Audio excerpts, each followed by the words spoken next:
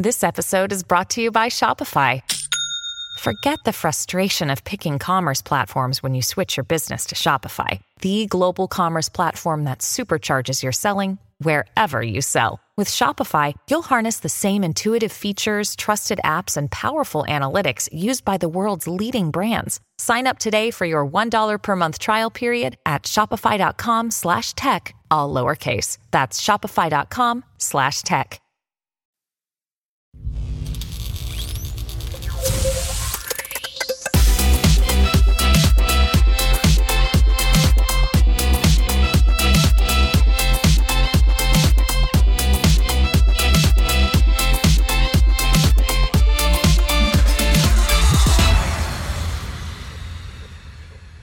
Good morning. This is Dana Oliva with Marketatomy, and welcome to all of my Charged Up Studio listeners. We have Brandon Falcon with Falconics with us again today, and we are starting part 2 of our social media footprint series that we are doing. Hi, Brandon. How's it going? It's going good. It's going good. Today's podcast is going to focus on Facebook. As I said with our last podcast, we're going to get into, over the next 3 or 4 podcasts, we're going to talk a little bit about how you can utilize your digital marketing strategy to begin to attract those prospects and converting them and turning them into advocates virtually, since we're not able to get out and meet everybody one-on-one anymore. So we're trying to make it a little bit easier and give you some tips on how we can do this. And Brandon is an expert at this. He's working with me, and I look forward to, continuing and seeing how things work with us. But Absolutely. Today we're going to focus on Facebook. So with that being said, let's get started. Brandon, let's talk a little bit about Facebook. Can you give us a brief overview of how the Facebook landscape has changed since the beginning of last year? Yeah, definitely. So obviously these social platforms, especially a giant like Facebook, is always evolving, always changing and adapting with times. They manage so much and they do so much as an organization. Facebook is really not just Facebook anymore. They're Facebook, their Instagram, their WhatsApp. There are a variety of other brands that are obviously a little less known at the moment, but they do a lot of things. So they are always adjusting, always growing, always scaling. So they have a lot going on. With that being said, we typically see, though, every 2 or 3 months, some sort of, I would consider, more significant change. But more specifically, over the course of the last year, they've really dug in and focused in on their core goals, which is what they say, or what they believe they started off the platform with, which is connecting people and helping build a better unified environment for communication with friends and family. Bunch of fancy words for saying that they want to focus on helping people to just connect. At a long period of time, their focus was either post a lot, getting a lot of people to just look at your content, building big groups. Their goal is now more so, it seems to be focused around getting individual smaller groups or niche groups, families, such, to communicate, see each other's content more often and connect more genuinely versus generically. So a lot of that's going on. We can see a lot of their efforts on their end matching that nowadays, where, like I said, they're going away from things like likes and so on and so forth. Their goal is build that genuine communication between 2 people or a group of people. And I think it's a really positive move. Oh, very good. Very good. Well, what I've noticed quite a bit over the last probably few years, especially with Facebook, is there's been a lot of talk and disagreement over Facebook's control over the content acceptance. What does this mean for micro and small businesses on a limited budget? Yeah, definitely. So there's a couple different areas we look at when we look at content distribution. We can look at, first off, the organic side, which is just what you can generally post. Anyone and everyone can have a Facebook page, a profile, a group, so on and so forth, and publish content. Doesn't cost a thing. It's free to everybody. So that is your organic side. Your paid side is going to be more so we're trying to get an action from users on Facebook, buying a product, clicking somewhere, watching something, so on and so forth. They have definitely become a lot more strict on what they allow and don't allow. At one point, they were allowed for job postings, for helping people find for instance, mortgages easily through their platform. Anything and everything, honestly, they allow at one point or another. But more recently, we're seeing that job listing portions are being limited. They're not even allowing you to easily advertise for jobs. They're limiting anything talking about cryptocurrencies or finance. They're limiting anything that talks about credit restoration, so on and so forth. Honestly, even things going into race, gender, so on and so forth, those are being limited. And lastly, the one I think is the craziest out of everything really is anything that's focused around answering a question. If you ask a generalized question, I say generalized question, but a question to an industry, for instance, and say, are you looking to buy a new home? That could instantly get you considered, I want to say banned. It's not banned. It's more so restricted. They're going to restrict you because they don't want targeted questions to a smaller group of individuals. So that is where people are starting to say, hey, is this an overstep? Because is that really targeting, or is that just, or were you trying to profile them, or is it just more so just good targeting? And it gets really gray there. And so yeah, they've definitely reached a whole lot more on what they do allow and what they don't allow. But always there's ways to bring value regardless. If you follow the rules, you keep up what their trends are, so on and so forth.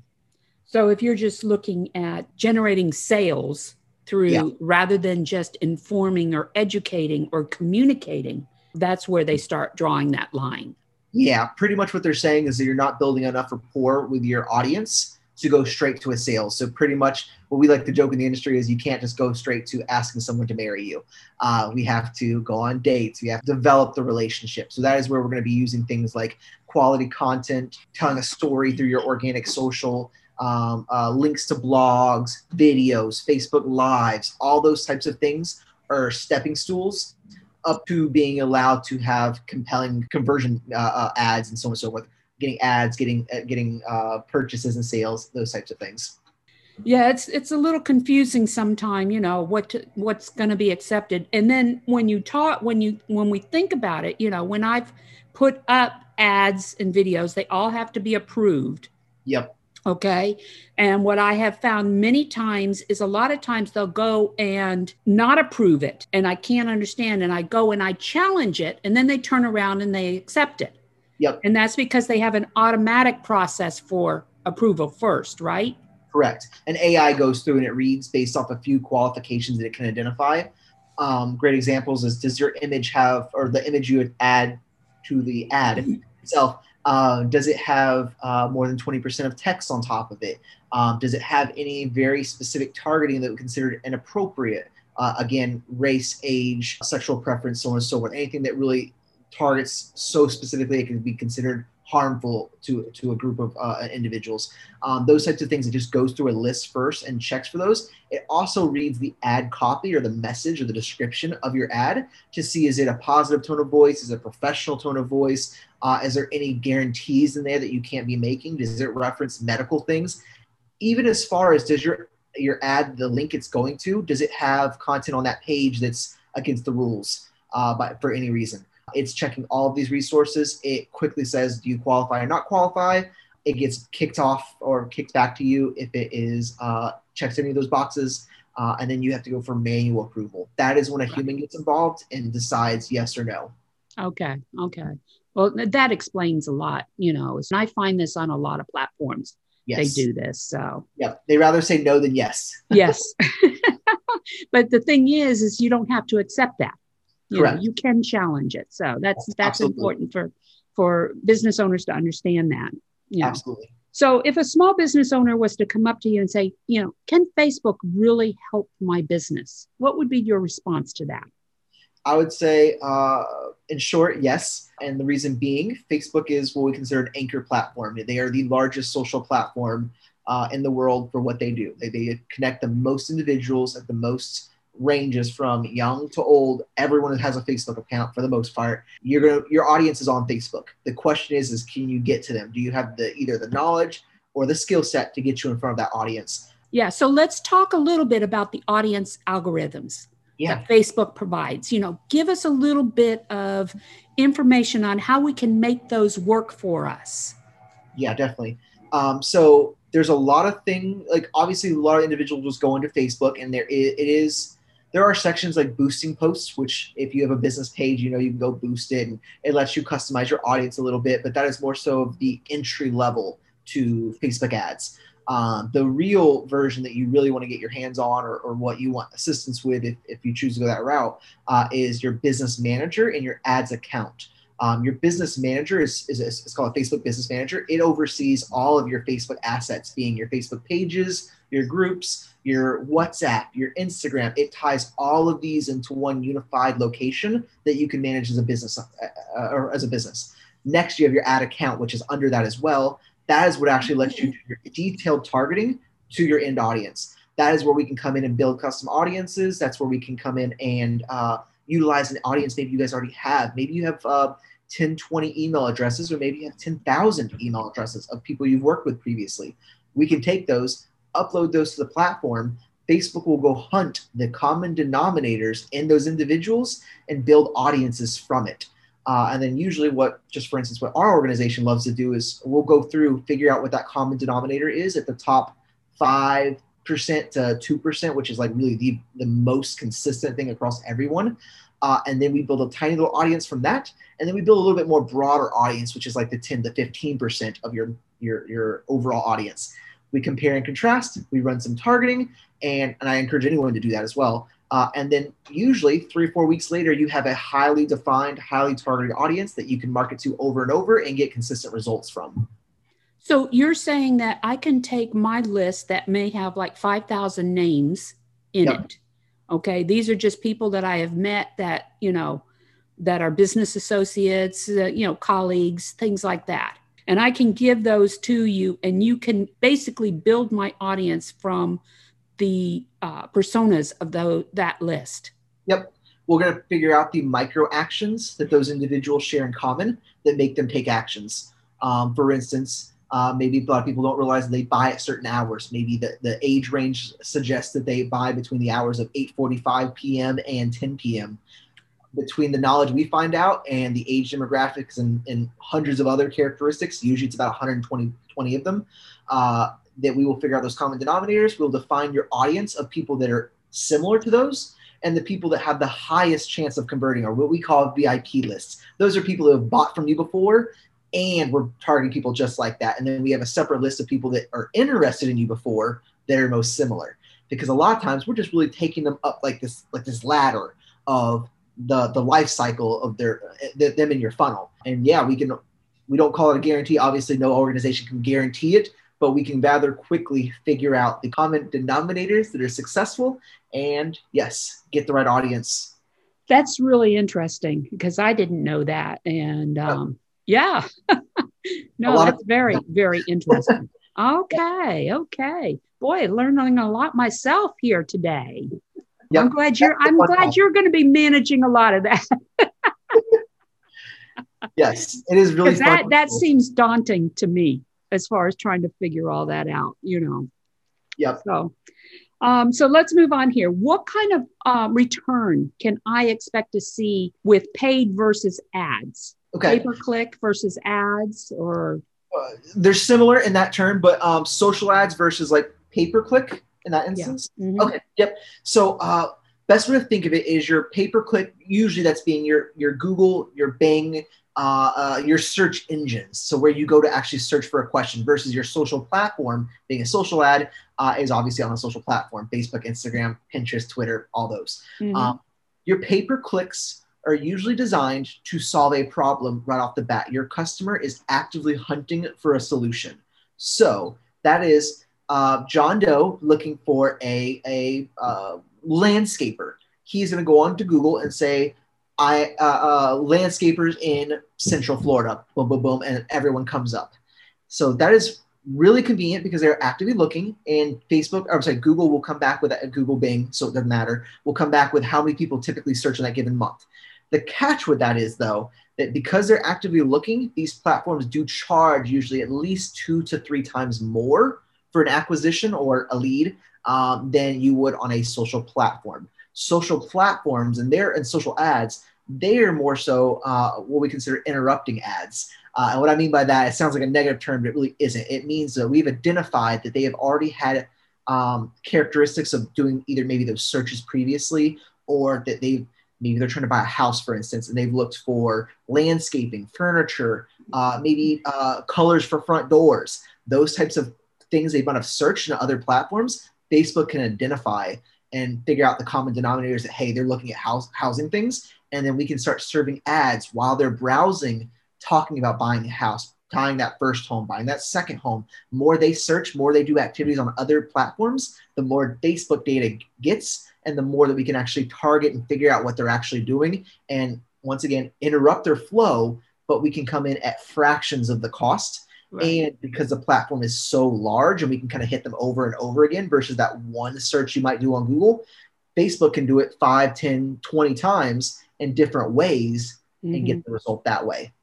Well, this is like when we were talking on our last podcast, if you're going to go the pay-per-click and pay more for say the Google's, Google searches and things like that, what you're doing is you're actually reaching those individuals, that 1% of people who are ready to buy now. Yep. Whereas with social media ads and things like that, we're branding ourselves in the minds of those individuals while they're doing their research, while they're doing, what they do, their buying habits that they do before they make their final decision. Absolutely. Yeah. That's the whole thought of it. And I know you, as another marketer and strategist, you recognize that people typically don't buy on the very first time they hear of something. It takes usually 8 to 10, 12 sometimes interactions before they take an action. Right. That is where your social is going to come into play, is we're going to be able to build that indirect rapport with that end customer by them seeing our messaging about, here's a blog with a problem being solved that's exactly identical to something you've come up with or you've noticed in your life, or case studies, or just reviews. Social can be a really powerful tool to build that relationship with them when we could not get them the first time through platforms like Google and Bing. Right, exactly. And as you indicated earlier, a lot of these social platforms are communication platforms. They're connecting people, businesses to business, consumers to business, consumers to consumers. It's connecting a lot of these people and just offering information. Yep. Offering information and education, and that's the way we have to look at it. You can't look at social media for that actual sale. What you're doing is you're generating those leads so that you can follow up with them either through email campaigns or some other channel to keep that communication going. Yep. Right? Absolutely. Okay. That is exactly it. Okay. So what would be the average cost to establish an early stage social media plan? Yeah. So obviously a lot of businesses have a lot of different goals. And what I mean by that is B2B customers or business to business customers versus a business to an end consumer customer is different. So trying to buy a cheeseburger versus online versus buying a company car or a fleet of vehicles, totally different ad budgets, goals, so on and so forth to get them through that journey. Typically, the very first thing I would start out with almost any business, though, is we need to do or start with typically a branding campaign. That is more so, this is who we are, this is what we stand for, this is what we're all about. Those can come in very minimal, usually anywhere from $500, $1,500 ad budgets. It can go higher. It really doesn't go much lower than $500 typically, because it's going to be hard to get enough data to make sense of it. But you can comfortably start even a small business at $500. Again, if you're a little bigger, $1,500 to $3,000, those are where you're going to get your better returns quicker, because we're going to be able to identify a lot more audiences or avatars, depending what your organization calls it. We can identify them a lot quicker and a lot more variations of them. And that's not just Facebook. You're talking about across all platforms, right? Yeah, a lot of times we can share the budget across multiple platforms. It could be a mixture or an integrated approach that includes some of the Google or Bing or whatever, that are at a higher rate. So, exactly. You're going to be approaching and reaching those ready to buy now buyers, but also branding for those that are searching and getting ready to. Okay. Yeah. What we usually notice is an up and running in your stride business, let's say medium size, 3 to 10 employees. The business is a couple of years old already. Their average spend is about $1,500 to $4,000, somewhere right there. That is where we're consistently either generating leads or sales, providing usually a 2 to 15 time return. Once again, it really just depends on what you're selling and what your industry margins are. But you're almost always getting at least a double back from what you're investing into it. Yeah, and that's especially that's once you have grown your business enough to where you've branded it, already quite a bit. But in the early stages, when you look at your return on the dollar, you may not see that return right away. It may take several months for you to start feeling that return. Yep. We usually see it between the 3-month to 6-month period. And that's where a lot of business will get discouraged thinking that there isn't a plan or that it's not going to be, it's not working. And right. The reality is they just didn't have the infrastructure yet to allow for this consistent growth. And a lot of these assets were having to be built out, created, the traffic have to be built, the relationship built. And usually at least what we do is we build out a nice little roadmap that tells them, this is what you're going to see, and this is what you're going to expect at this stage. And they're going to see it on a monthly basis. They clearly understand and feel comfortable that I'm not just wasting money. I understand that this takes time and I'm just investing in my future. Are links to my website good to put into my social posts on Facebook? Yeah, great question. So there's a yes and a no answer to that one. So on the organic side, if we're not spending any money and we are posting links on our Facebook profiles, it actually hurts the brand.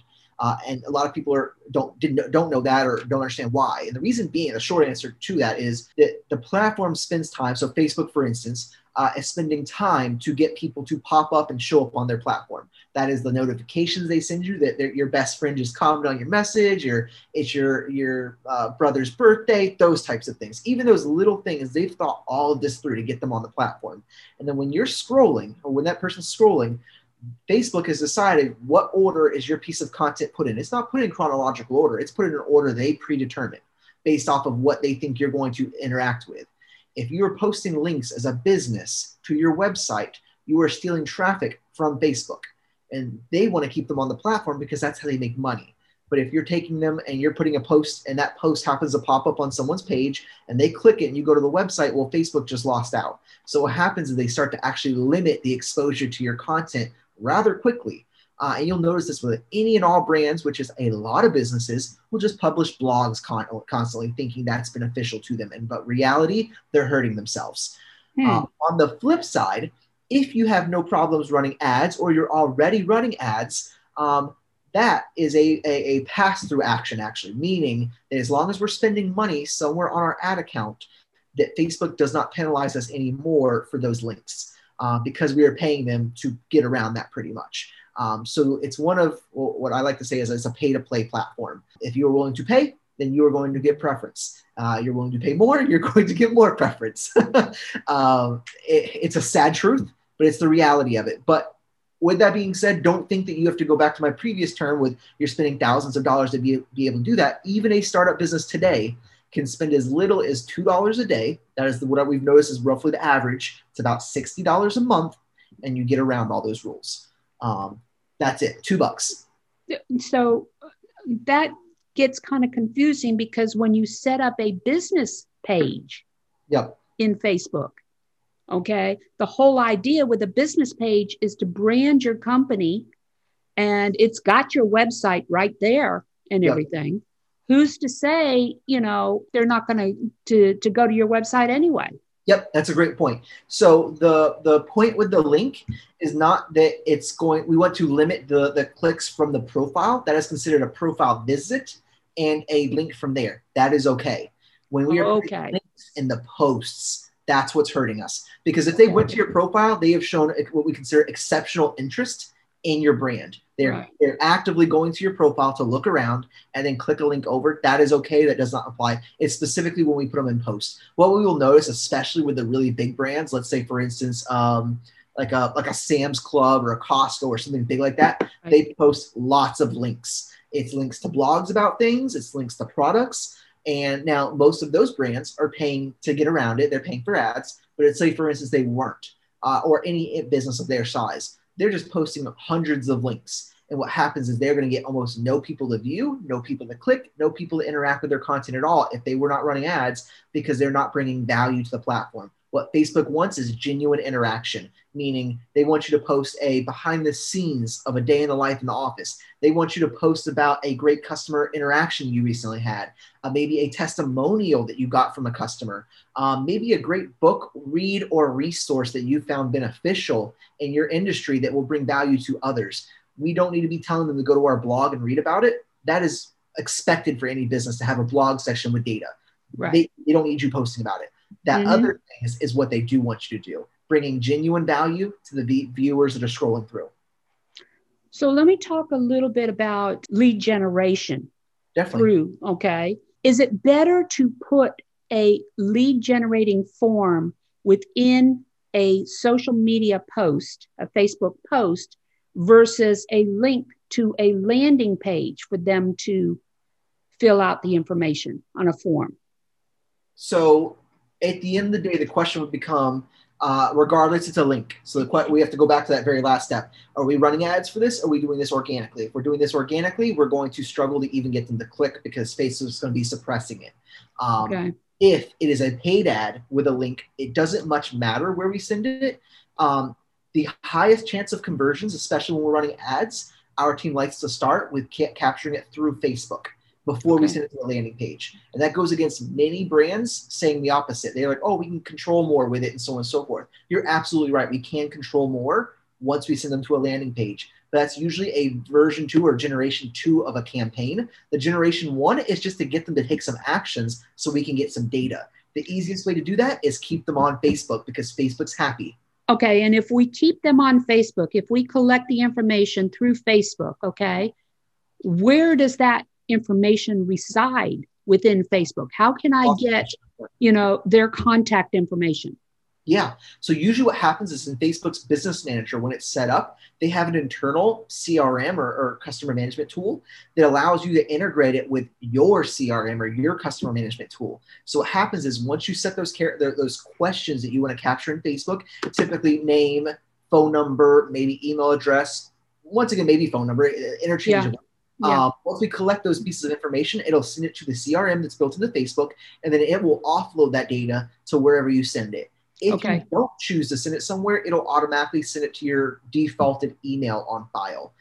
So if I use ActiveCampaign as my CRM, yep, then I can integrate ActiveCampaign with my Facebook page to the manager on the back end, right?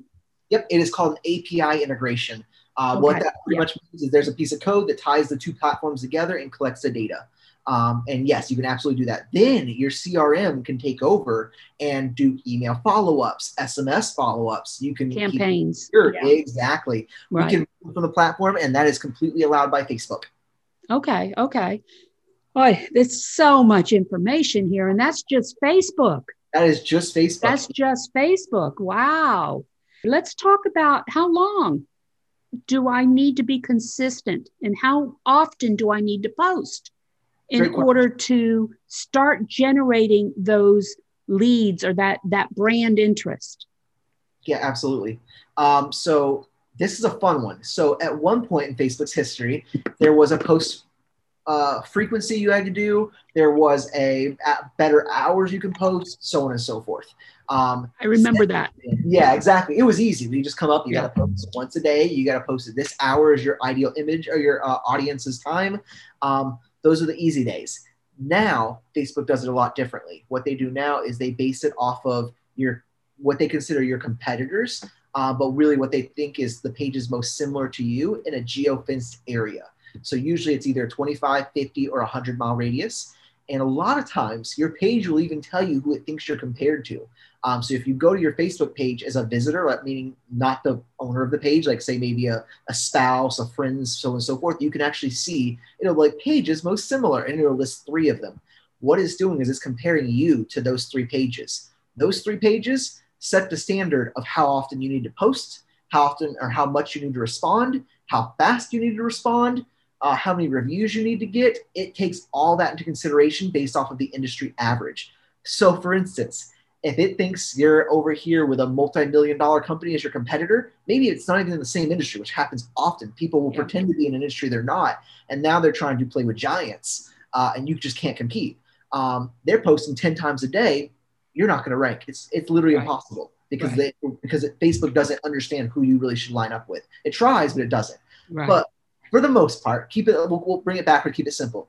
The average should be no less than 3 times a week or once every 72 hours. That is the bare minimum. On top of that, not just posting, this is another portion that makes sure you rank, is reviews. A lot of businesses don't understand that reviews on Facebook are significant. You should be generating no less than 2 a month. That is making sure, for the most part, that you will typically outperform your competitors, because that's about 15 to 20% of your ranking. So posting alone is just not going to get you there. So posting, getting reviews, and being quick to respond. So they do it in 1-day increments, they do it in 1-hour increments, and then they do it in 15-minute increments. 15 minutes makes you like the elite level. Any of those 3 things can be interchanged to help you rank higher compared to your competitors. So it's really a rolling graph of, maybe you stink at posting, but no one can be faster than you responding. Maybe you get more reviews. One of those can compensate for the other 2.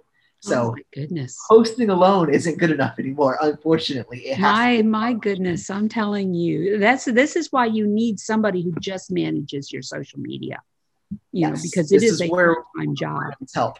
There's some kind of a formula as far as the types of posts. Okay. Yes. Can you talk about that? Yeah, definitely. The types of posts, once again, can vary based on the industry, but the root goal that you as a brand need to think about is every post must bring value. And what I mean by that is, your end customer, to be realistic, they do not care about your brand. They care about how you help them solve a problem. And it doesn't matter what the problem is, but every one of us are solving problems no matter what. If you sell cookies, you solve maybe a birthday party problem, maybe you solve a hunger problem, maybe you make the best cookies in the whole wide world, and people just want the best cookies because they want to feel special. Cravings. Cravings. Cravings, exactly. Doesn't matter, you solve a problem. When you think in that mindset, if you're solving a problem and you understand your industry's problems, now you can better understand how to create content. So those are typically, like I was mentioning before, either motivational pieces of content talking about maybe how the business got started. And once again, that's a little bit talking about yourself, but it helps build a story that makes people want you and want your product, your service, so on and so forth. Maybe it's a motivational, maybe it is a testimonial from a happy customer. Again, everybody wants to keep up with the Joneses. Everybody wants what somebody else has. We are going to feed into that. Maybe it can be things like positive testimonial types. It can be just value-based. Let's say maybe, again, you're a cookie company. Did you know this type of milk is ideal with my cookie here? And we're painting that beautiful picture so they can feel, they can smell, they can sense it without actually physically having it. We're trying to capture all those senses. The worst thing we can do is just talk about ourselves, talk about our product. They're like, buy my product, it's awesome because of this. That is not good enough anymore. You want to talk about how it makes them feel getting it in their hand. That is what about just informational, like we just came off last month of Famous Women Acknowledgement. Yep. Okay. And also what I do is every Wednesday, I post something about a historic event that happened on that day, sometime in the past. Yep. And I try and make them kind of interesting. So those are just informational, just kind of getting information out there. It doesn't really talk about my company or our products or anything like that. But what it does is it does keep the brand in front of them. Yep. Yeah, great question. So really what that is, in short, and we have to think of this in 2 parts actually. Mm-hmm. So just based on what you told me, that is, so you're saying informational, but really what that is a motivational piece of content as well as an educational piece of content. Right. So it's really crossing those 2 boundaries. With that being said, we want to keep a positive voice. We want to make sure we educate them. And really what we're doing is we're building a relationship with them to let them know that we are a trusted partner because we are transparent about winners and successful people in the industry. Brands that are known to kill at this are brands like Nike. Nike did an entire campaign in March about empowering women.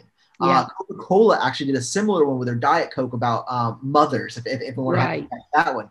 Those 2 brands are amazing at not even talking about their product. They make it indirect. They talk about the people who have made impacts in the world. They hit you emotionally, motivationally, and education all at the same time. And that makes you say, dang, I want Nike now because I want to be part of that. And they never had to sell a single thing. They just brought value to you. a different way. And they remember it. People remember that. Yep, exactly. What is the difference between a Facebook page and a Facebook group? Yeah, definitely. That gets confused often. So Facebook page, so first off, you have your personal pages, which anyone and everyone can sign up for. You have a business page, which is owned by a person. So you and me own business pages for our organizations. Business pages can be managed by multiple people in your organization. And then Facebook groups are organizations that all have a common interest or goal associated. It is not typically made for sales. It's usually made for like informational type things. So maybe a business has a group for educating on how to use a product. Great brands that do this are Tesla. Tesla has a brand page, but Tesla has a much bigger group that they utilize for questions on the products. And most of these groups are managed not even by Tesla employees, they're managed by the community. Other people have started Tesla groups to talk about it. Right. These are better resources a lot of times than actual pages. Yeah. Because you've got more transparent communication going on there. Exactly. Yep, absolutely. I've got a private Facebook page, members only Facebook page for our academy, and it's so that our subscribers can communicate and interact with each other about the different courses that they're taking. Maybe they might be struggling with one thing that somebody has already. So we've set that up individually. Yep, absolutely. That is where I think it's beneficial that you shouldn't just have one or the other. It should be a partnership between the two performing different actions. Right. So what are some of the common mistakes that businesses do with, I'm sure we've covered a lot of them already, but what are some that stand out right now? Some of the common mistakes that businesses do with Facebook? We'll run down to the 5 most popular ones that are problematic. First being they don't post frequently. What I was mentioning previously, we need to post no less than every 72 hours, even if that means you schedule in advance. What happens when you break that frequency and you go beyond 72 hours, you pretty much have to reset the clock for content consistency or posting again. It takes about 6 weeks to get consistent, and Facebook consider you a consistent brand. Mm-hmm. First off, post frequency. Secondly, it would be response time. So when you get a comment or a direct message to your page, you should respond no later than 24 hours later or 1 business day. So that would be like the worst case scenario. So if your business is open from Monday to Friday, 9 to 5, weekends don't necessarily count against you, but come Monday morning, you need to be responding by 5 p.m. on Monday. So that is the second thing. Thirdly, was what I was mentioning previously as well, would be reviews. A lot of businesses don't recognize or understand that the reviews are significant. It helps you actually get found on both Facebook and now even Google. Google actually unifies your reporting between Facebook and Google reviews in one platform. Your Google My Business account will actually tie the two together. Now, I'm told that we're not supposed to go and solicit reviews. Correct. We should not solicit reviews. We should ask for honest and transparent reviews if we're going to be asking for it. And I usually choose to do that externally from the platform, meaning if they've interacted with me, they might get an email follow-up or an automated text message follow-up asking for a transparent, honest review. I cannot ask, or we should not be asking for 5-star reviews or even positive reviews. Right. We want honest review. That helps because what happens is these algorithms will actually read the review's tone of voice, the actual keywords or terms utilized in the review, and help us rank on both that platform as well as platforms like Google. So those reviews are like literally printing money. They are significantly beneficial. Okay. And like I mentioned, really links would be the last thing, making sure we're really utilizing links properly if we're running ads. Okay. Well, we're closing out our session here, and I got one last question. Is there anything new that you can add that would help us stay ahead of the curve when it comes to Facebook and where Facebook is going? Yeah, definitely. I would say the biggest change that we see coming right now is actually on the ad side.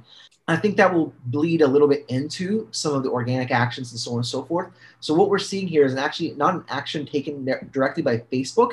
It's taken by other companies. So Apple is releasing iOS 14.5 here in the next month or so. We don't quite know when, but we know it's coming. And with that, there'll be some new privacy features that has never been really done before, or at least publicly done before. And what it really means is it's going to allow individuals to opt out of certain types of tracking. Well, that sounds great. Now we all want our privacy. We want to make sure we're giving away the right information. Not everyone can access it, because we all know how easy it is to get your information stolen these days. Mm-hmm. The downside is Facebook very much opposes this, because this is their primary business model. They use that data to track you around the web and be able to target you and sell ads to businesses to target you. Right. So when that comes out in play, people will have the option to opt out of that type of tracking, and that's where it's going to become a little bit harder for advertisers to target end users and so on and so forth. So it's going to get a little more generic for a little while. Right. So that can be problematic. For the most part, we've been kind of watching and controlling this for a little while as an organization. We feel really rather comfortable that this is not going to be a deal breaker or a massive change. But what it's going to do is remove a lot of businesses and a lot of companies from the marketplace. They're not going to want to rebuild again, to be honest, with less data than they were getting before. So you're going to see a lot of brands and companies leave the platform. We can look at that as a negative thing, or we can look at it as a positive thing, is, you know what? We don't need to collect all this data to still be effective. We can still do very compelling messages and get in front of the right people and build a compelling audience on these platforms when all these brands are leaving. So we have a little bit less competition, which is potentially beneficial. So like I said, a lot of brands, including Facebook, are worried. We're more so excited because it's going to clean out a lot of the junk. The riffraff. Yeah. Exactly. It's going to leave the people who really care about their business and provide good value. They're going to stick around. Oh, cool. Okay. Well, that concludes our session today. Next week, we're going to be talking about Pinterest. This is Dana Olivo with Marketatomy, LLC, and Charged Up Studio. Brandon, can you give our audience information on how they can reach out to you if they want to find out more information? Yeah, definitely. So again, Brandon Falcon. You can find me pretty much anywhere on any social platform. And our organization is called Falconics. So it's Falcon with an ICS at the end, falconics.com. Again, you can find us on any social platform. And yeah, look forward to continuing. Oh, great. And then also Brandon and I have joined forces and we have co-authored a book. It's called Social or Sociopathic. We expect that book to be live on Amazon probably the beginning of May. We will start doing pre-sales on it a couple weeks before that, and just listen to this podcast to get more information. Or you can reach out to me at info@marketatomy, marketatomy.com, and I can put you on the list and we can send information to you as well. That's it for today. Thank you, Brandon. And I look forward to next week's. I learn something new every time we get together. And I'm so glad you're going to be doing this for me. I appreciate not me. It's overwhelming. It is a bit overwhelming. It is extremely overwhelming. Well, that's it. And I appreciate it. Talk to you guys later. Bye. And you can always reach us at info@chargedupstudio.com. You can follow us on LinkedIn, on Instagram, on Facebook, on YouTube, and contribute to our platform on Patreon.